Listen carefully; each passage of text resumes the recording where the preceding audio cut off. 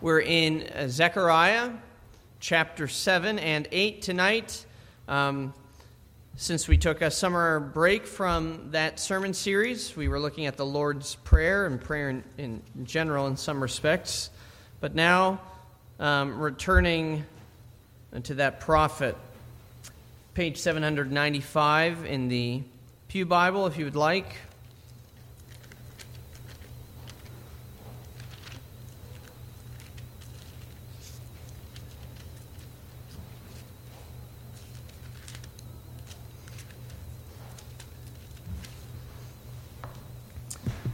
Chapter 7 and 8.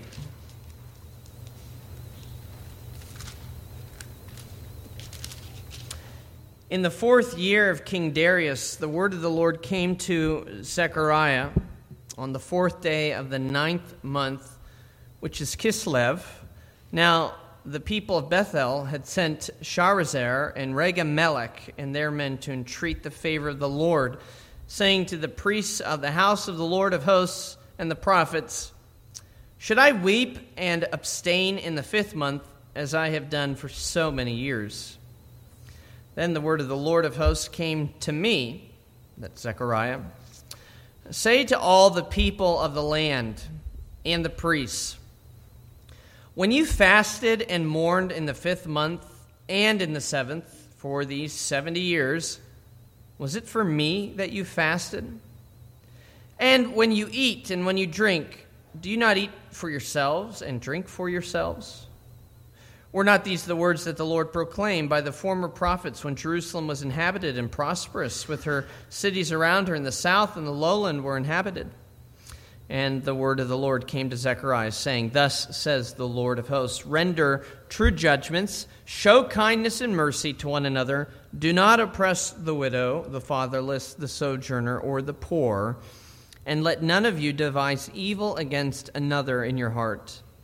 But they refused to pay attention and turned a stubborn shoulder and stopped their ears that they might not hear. They made their hearts diamond hard, lest they should hear the law and the words that the Lord of hosts had sent by his Spirit through the former prophets. Therefore great anger came from the Lord of hosts. As I called and they would not hear, so they called and I would not hear, says the Lord of hosts.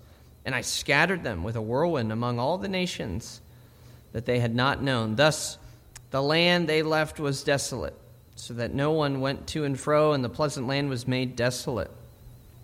And the word of the Lord of hosts came, saying, "Thus says the Lord of hosts, I am jealous for Zion with great jealousy, and I am jealous for her with great wrath.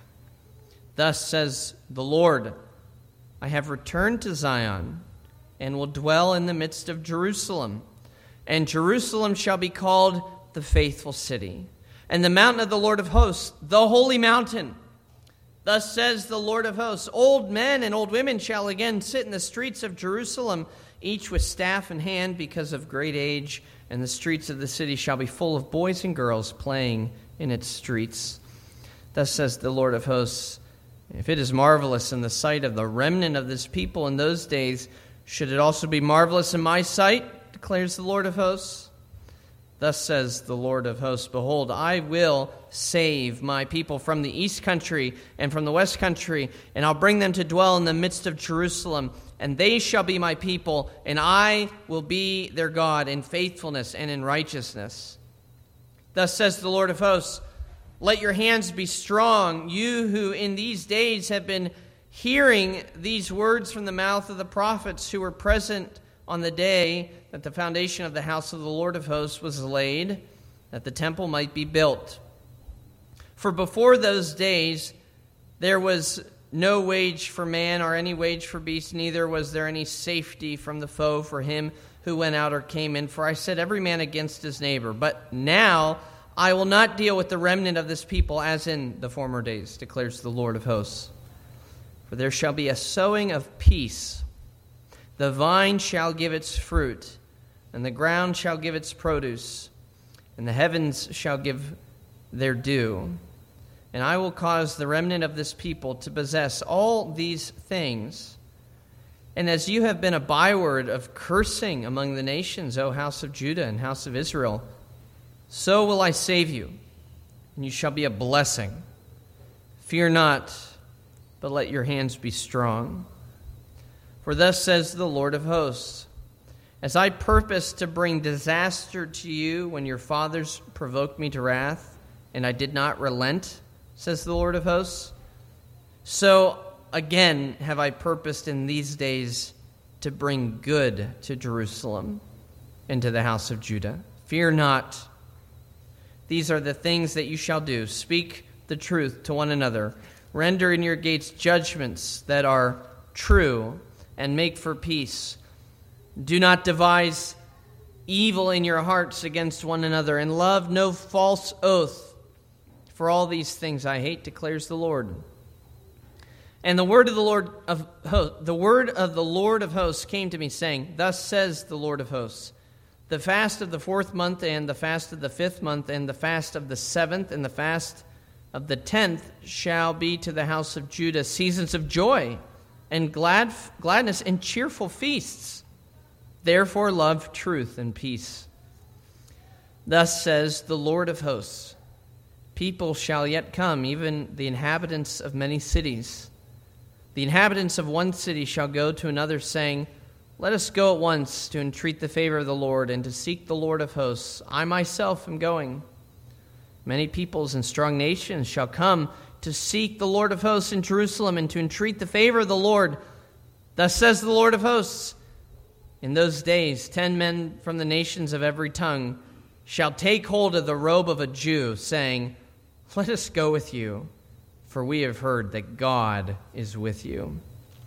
Thus far, the reading of God's holy word. We're at the very center of Zechariah's prophecy, and there's a shift from what we are used to. If you can think back long ago to May, we were looking at the first half of the book of Zechariah, which is made up of these night visions. He goes to sleep and he has these very vivid dreams that are a means of revelation from God to him.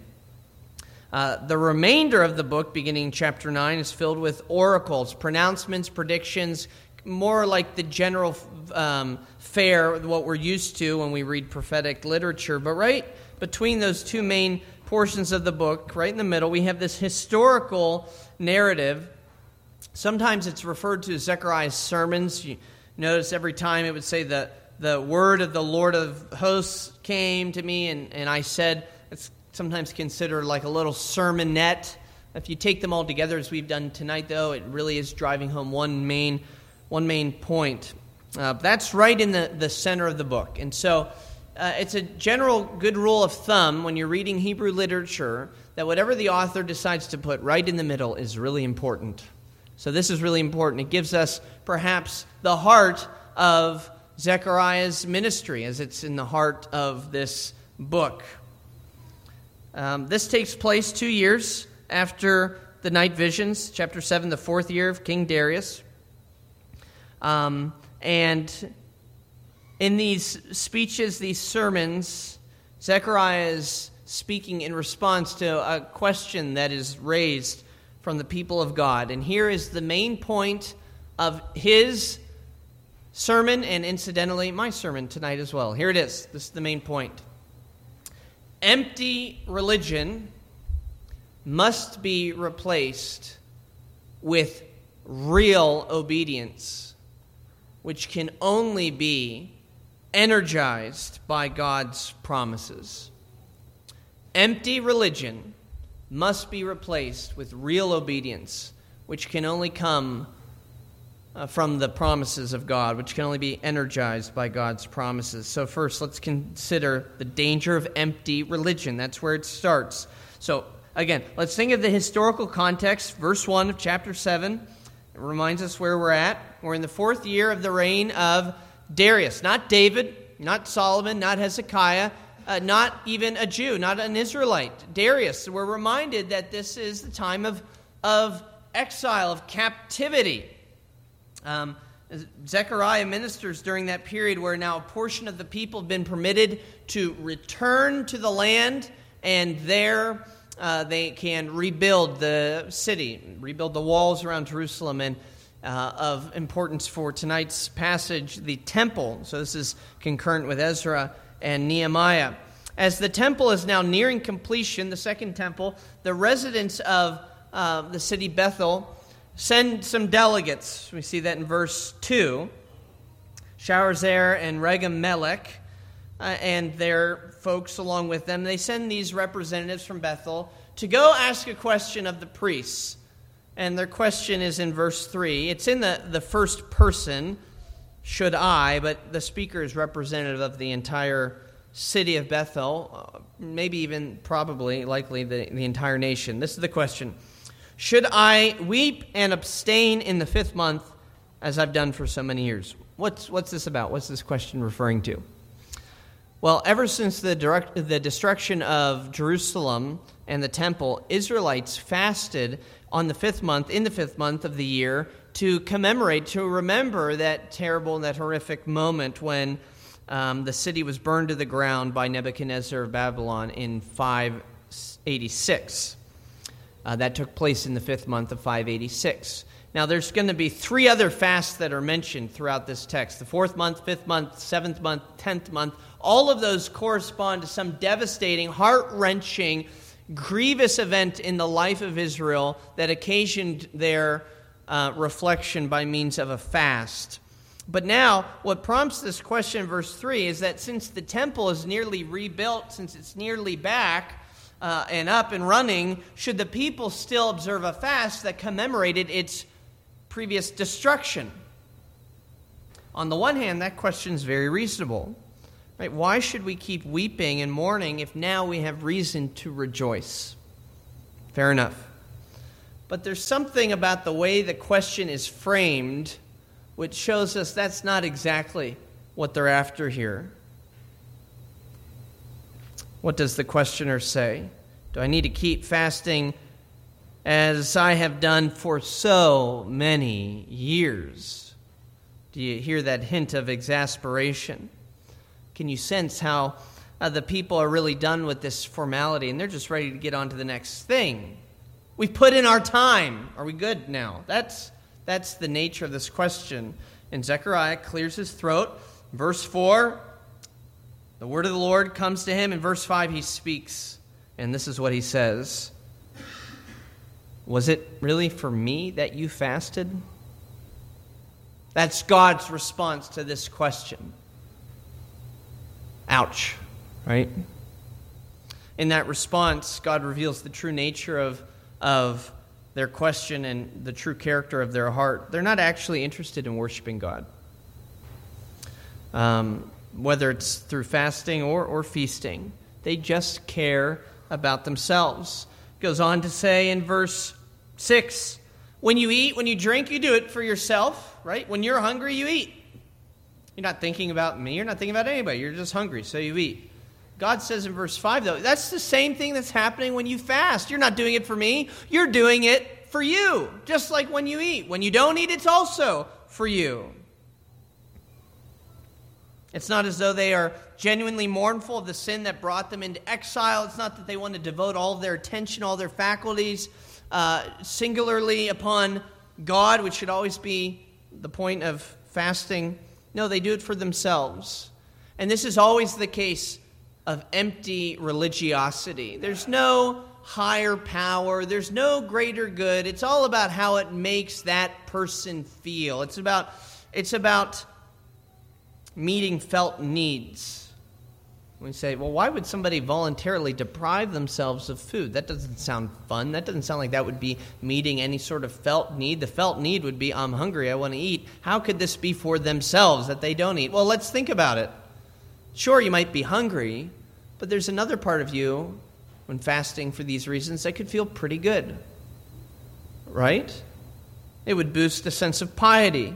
It could silence certain guilty feelings. They could say, look how far we've come from our ancestors. They provoked the wrath of God, but look at us. Every year, 4 times a year, we seek his face and we call upon him in mercy and we deprive ourselves of the delicacies of a good meal.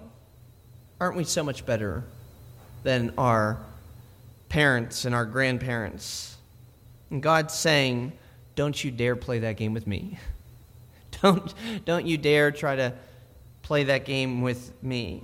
Don't bring me into this scheme of yours. I never once asked you to institute these fasts, which is true. This is a tradition, which isn't to say it's a bad tradition if it was observed properly, but it wasn't as though in the Mosaic law it was said that they needed to do this.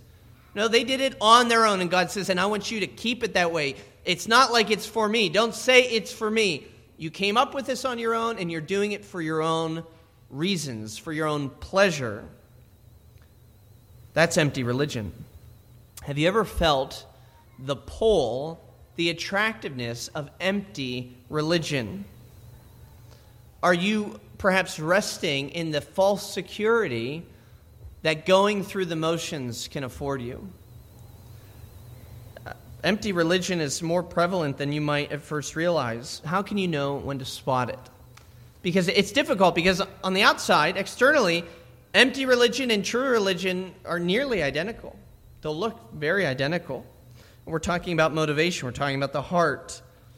We're talking about a disposition of the character when we ask if we're caught in the trap of empty religion. So how can we know? How can we spot it? Well, here are just a few examples that compare the religiously empty and the religiously true. Take this, for example. The religiously empty come to church because it's the right thing to do. That is, their parents expect it, or their friends respect it. The religiously true come to church because God is worthy of worship. The religiously empty give their tithes and offerings and their time and their resources because they like to quantify and to track how good they really are. The religiously true give because they recognize that everything they have is already God's in the first place, and they wish they could give Him even more in return of thanksgiving. The religiously empty, they grieve over sin. They do. They weep and they mourn over sin. But because of the consequences that it has, loss of freedom, perhaps, or physical hurt, or emotional hurt, or broken relationships, whereas the religiously true weep over sin because of the callous way it treats the Savior who died to keep us from that sin. The religiously empty will attend morning and evening worship, even if the preacher is going through a book like Zechariah, because they feel like, well, they've checked a box that frees them from obligations to Christ, to His church throughout the rest of the week. The religiously true come to worship morning and evening because they know they live by every word that proceeds from the mouth of God. And so I wonder if that's perhaps helped you to kind of articulate in your own mind what it means to be caught up in this empty religiosity, maybe some of the tendencies in your own life to hide behind formality instead of living by faithful obedience and submission to God. It is such a temptation. And then we want to ask this question, why is it so tempting? Why is it so tempting to give in to empty religion? And the reason is because it's easy. It's easy. Fasting is easy. Church attendance is easy. Giving is easy. Community service is easy. You name it. Bible studies. It's all easy, really. At the very most, it might require a scheduled change. But here's what it does not require: a heart change. And that's what God really wants. That's what He's actually after here. So Zechariah's message is synonymous with what we hear from Hosea, which is also repeated famously by Jesus to the Pharisees when He says, I desire steadfast love and not sacrifice, the knowledge of God rather than burnt offerings. Or similarly in 1 Samuel 15:22, to obey is better than sacrifice. That's what God wants from us. He doesn't want our acts of service or engagement in religious ritual. He wants our hearts, which will be most evident through real obedience. So, empty religion must be replaced with real obedience. What would that obedience look like? Well, let's take a look at the verses there in Zechariah chapter 7. This is what God wants from the people, beginning in verse 9. Several things are noted there. Thus says the Lord of hosts, render true judgments, show kindness and mercy to one another, do not oppress the widow, the fatherless, the sojourner, or the poor. Let none of you devise evil against another in your heart. 4 things are mentioned here. First, render true judgments, or execute true judgment. It's basically repeated, chapter 8, verse 16. Render in your gates judgments that are true and make for peace. God wants his people to be about justice. We as a church should be about justice, about doing the right thing and ensuring that the right thing is done. It's one of God's attributes. He's a just God. Maybe we could say, if you could put it this way, it's one of his premier attributes. One theologian says, the justice of God consists in giving each their worthy due, either by punishment or reward. That is, God doesn't tip the scales in life towards his favorites.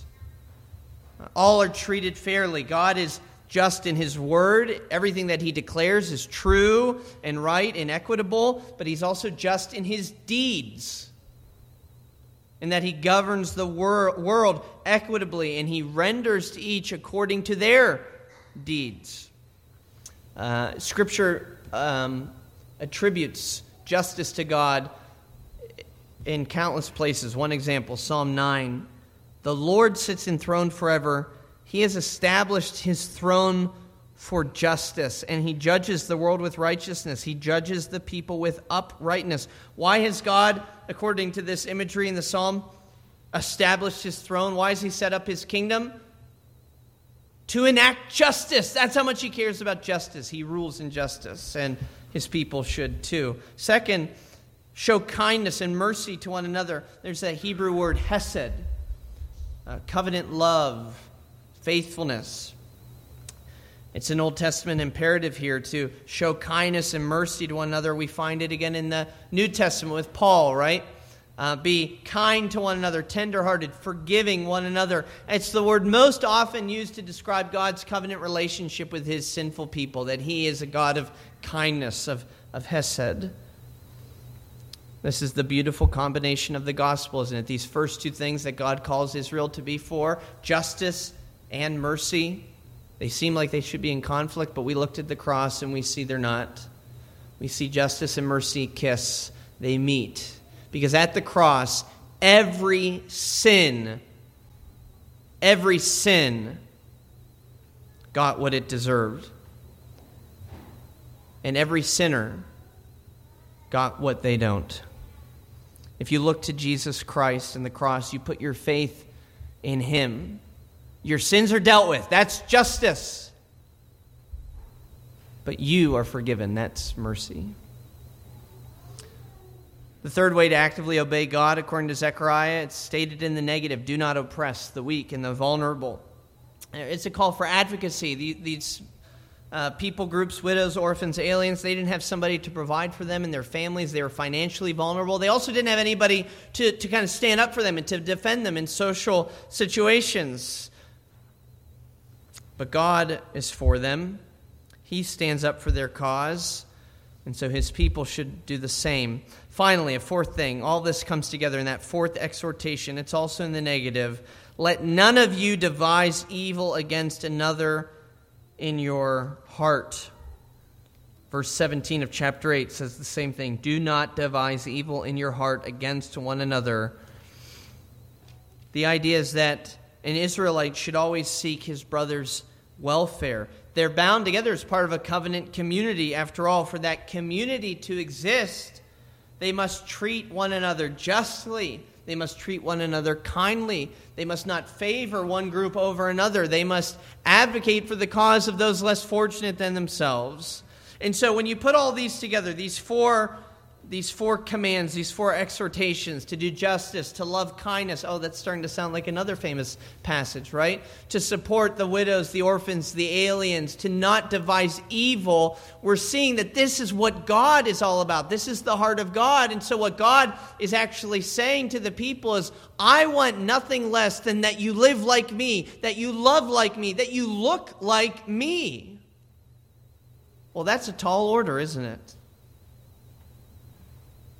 God's saying, forget sacrifices, forget the rituals, rather reflect me. That's what I want. Do you care about what God cares about, brothers and sisters? Do you love the things that God loves? Is your life a reflection of His heart, His character? We could ask it like this: do you practice empty religion or real obedience? Zechariah reminds the audience there in chapter 7 and verse 11 of the fact that their forefathers, they knew what God was after. God's not saying anything new here, but that former generation did not listen. Verse 11, they refused to pay attention. They turned a stubborn shoulder. They put their fingers in their ears. La, la, la, la, la, right? You know, when your siblings do that, boys and girls, isn't that the best thing? Don't you just really enjoy that? No, I'm not listening, not listening, not listening. That's how Israel acted towards God. I don't want to hear a word you have to say.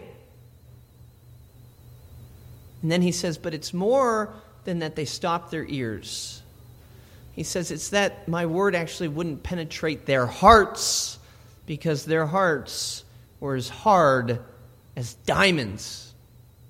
Isn't that a powerful image there? And that's why they went to exile in the first place. They made their hearts, verse 12, diamond hard, lest they should hear the law and the words of the Lord of hosts had sent by His Spirit through the former prophets. Therefore great anger came. And then verse 13, as I called and they would not hear, so when they called me, I wasn't going to hear them.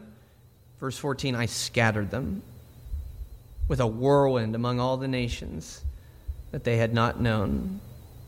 Have you ever been out, maybe at the beach, picnic or something like that, on a windy day, and maybe you weren't anticipating the wind, but you've got everything kind of settled at the beach, your food's laid out, and then a gust of wind comes by and it just takes everything, right? All the napkins and the plastic cups, and it's just all going, and it, the umbrella went flying that direction, this and all that, and it kind of just makes you want to just pack up and leave, right? Instead of running and getting everything. Let's just go home. We have to run all these directions to get everything. No, it's impossible. That's what God did to Israel. Like a whirlwind, like this mighty gust of wind, sent my people every direction on the map. One would think that they could never be brought back together. Because, why? Because their hearts were as hard as a diamond. Maybe you know well that image, because maybe that's what your heart is like.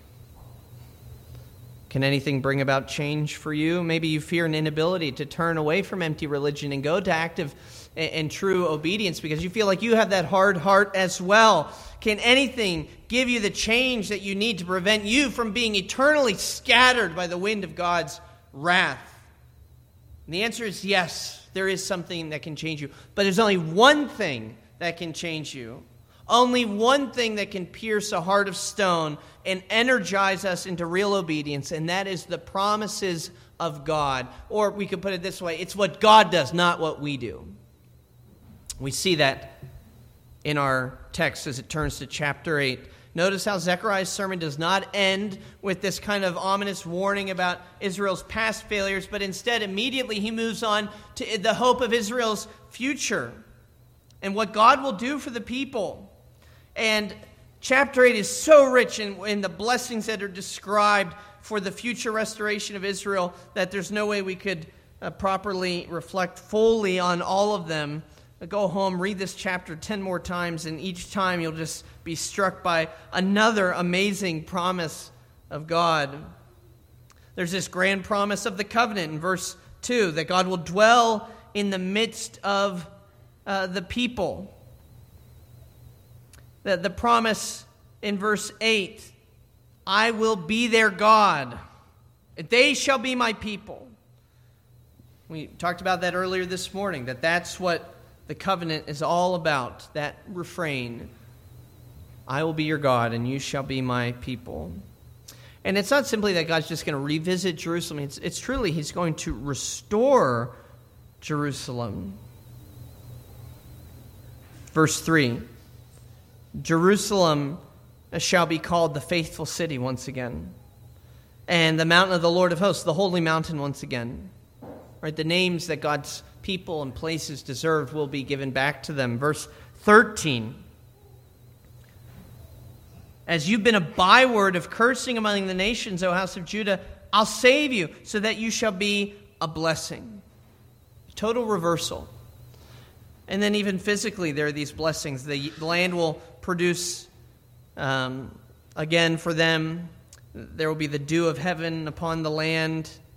I think, though, perhaps most surprising of all is what would be seen on the streets. Verse 4.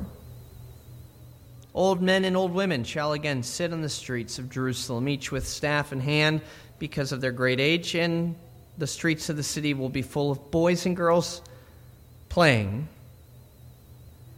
This seems to be the most unbelievable aspect of what God is promising. Because it's one thing to repair a broken down temple. But even if that happened, the people were still a diminished people. They were still scattered. Many were still in captivity. The population was so depleted that to hear of a day when the old and the young alike would be out in the streets, and grandma and granddad are sitting there on the chair, and they're watching boys and girls playing soccer in the streets. The thought is just unimaginable. There's no way this could happen. We know who we are. We know what we've got left, that we will never get to that point again. It seems like an impossibility. A marvel, actually, verse 6. And look how God chastises their unbelief. Thus says the Lord of hosts, if it's marvelous in the sight of the remnant of this people, should it be marvelous in my sight? In other words, if you think that's an amazing thing, like you could never do it, do you think I couldn't do it? Would it be a marvel to me? Implication, no, of course not. This would be a very simple thing for me to do. But we need to recognize it is true. Human ingenuity can't manufacture this. And we have nations right now in our world today trying to manufacture this. Maybe you've seen the news just in recent weeks. China instituting financial incentives to couples that will have more than one child amidst a terrifying population decline. Wonder why, after decades and decades of that ungodly imposition and restriction, the one-child policy. Similarly, Tokyo recently, it's amazing, back in June, I believe, a court in Tokyo upheld a constitutional ban on same-sex marriage, which is something that just doesn't happen anymore. You don't hear about that kind of thing anymore. Get with the times. Who would continue a ban on same-sex marriage? Well, this is how the court defined marriage, and I think it gives you a little hint as to why they banned it. The court defined marriage, quote, as a system established by society to protect a relationship between men and women who bear and raise children. You see, Japan can't afford to give a stamp of approval on unions that won't produce babies and repopulate their dying nation. So both of these countries are examples of people who are facing a very bleak future, past decisions that likely cannot be overturned and are leading to the demise of their way of life. And so, as I said, human ingenuity cannot manufacture a population boon that brings a tiny remnant back to this bustling, to a bustling and lively people group, bringing them back from the brink of extinction. But God could, and that's exactly what He's promising to do. And see, friends, here we find the whole point. This is the whole point of what Zechariah is saying. Yeah, you can't do it, but God can. That's true of Israel coming back from exile, from obscurity, coming back into prominence and prosperity. Only God can do that, and only God can change your heart and take you from the brink of extinction, right there on the brink of hell because of your sin, and change your heart so that you abandon your empty religion and you give yourself to real obedience because your heart has been changed and you love this God. Only He can do it.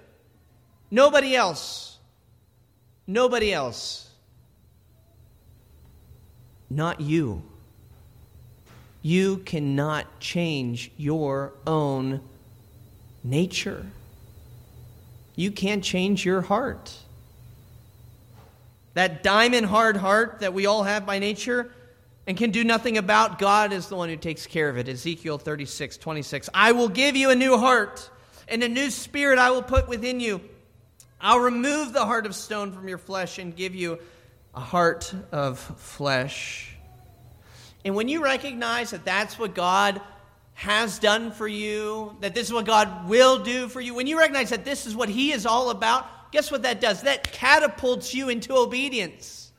That's why we said the only thing that can take you away from empty religion and get you to obey in a real, true way is to be energized by the promises of God, to see all that He's willing to do for you, all that He wants to do, all that He has done for you. That alone can give you the strength, the determination, the desire to do that which pleases Him. It doesn't start in here. It doesn't start with us. It starts outside of us, looking at the promises of God. And when it clicks, when we see it, when we believe it, we'll want to obey. It's as though there would be no other choice. How could we not obey? That logic dominates this portion of Zechariah 2. We see it several times where God says, this is what I'm going to do, and now you're going to behave in this way in light of that. So look at verse 13, for example, chapter 8. You have been a byword of cursing among the nations, O house of Judah, house of Israel, but I'm going to save you, and you shall be a blessing. Fear not, but let your hands be strong. Translation, rest in the promises of God and get to work. Isn't that kind of paradoxical? But that's how it works in the gospel, that we rest in God's promises, and from that rest we're strengthened to get to work. Or we see it also in verse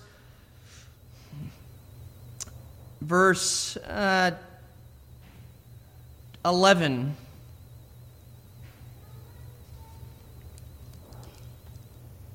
No, not verse 11, sorry.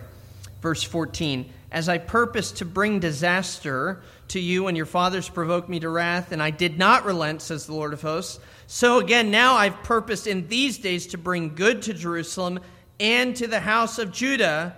Fear not. So he's saying, just as I was determined to judge a previous generation, so I am dead set determined to do good to you. And then what's the result? Verse 16. So this is what you should do. Speak the truth. Render in your gates judgments that are true and make for peace. Do not devise evil. It's all now in response to what God has done. And there's one other thing that God says He's going to do. He brings back the fasting that kicked off this whole conversation.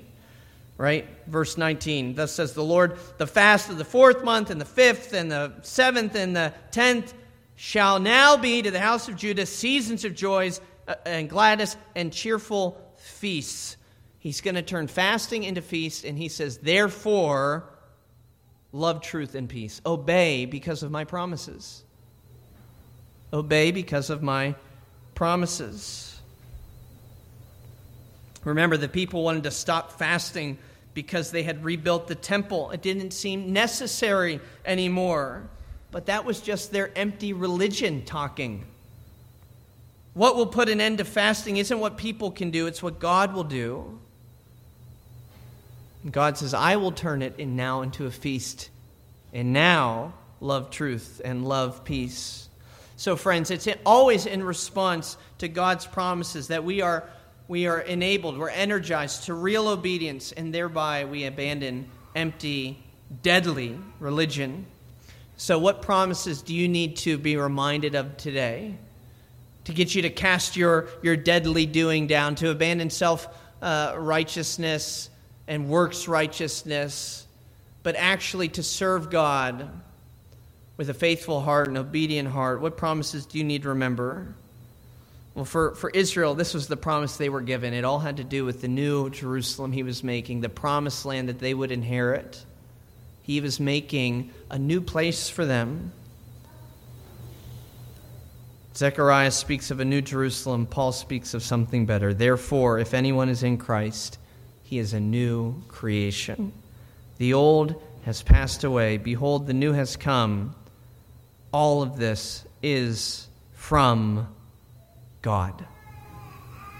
So, in response to the work that God is doing and will continue to do, live a life not of empty religion, but of real, heartfelt, Spirit-led obedience. Our Father, we ask that you would take the word preached and that you would cause us to believe it, to believe the gospel good news, and in believing we would show forth our faith with good works. Inspire us to authentically adhere to the Christian religion, which means to be empty of ourselves, to acknowledge we have nothing, but we've been filled with the very fullness of God in Christ Jesus, and from that fullness we now have what we need to step out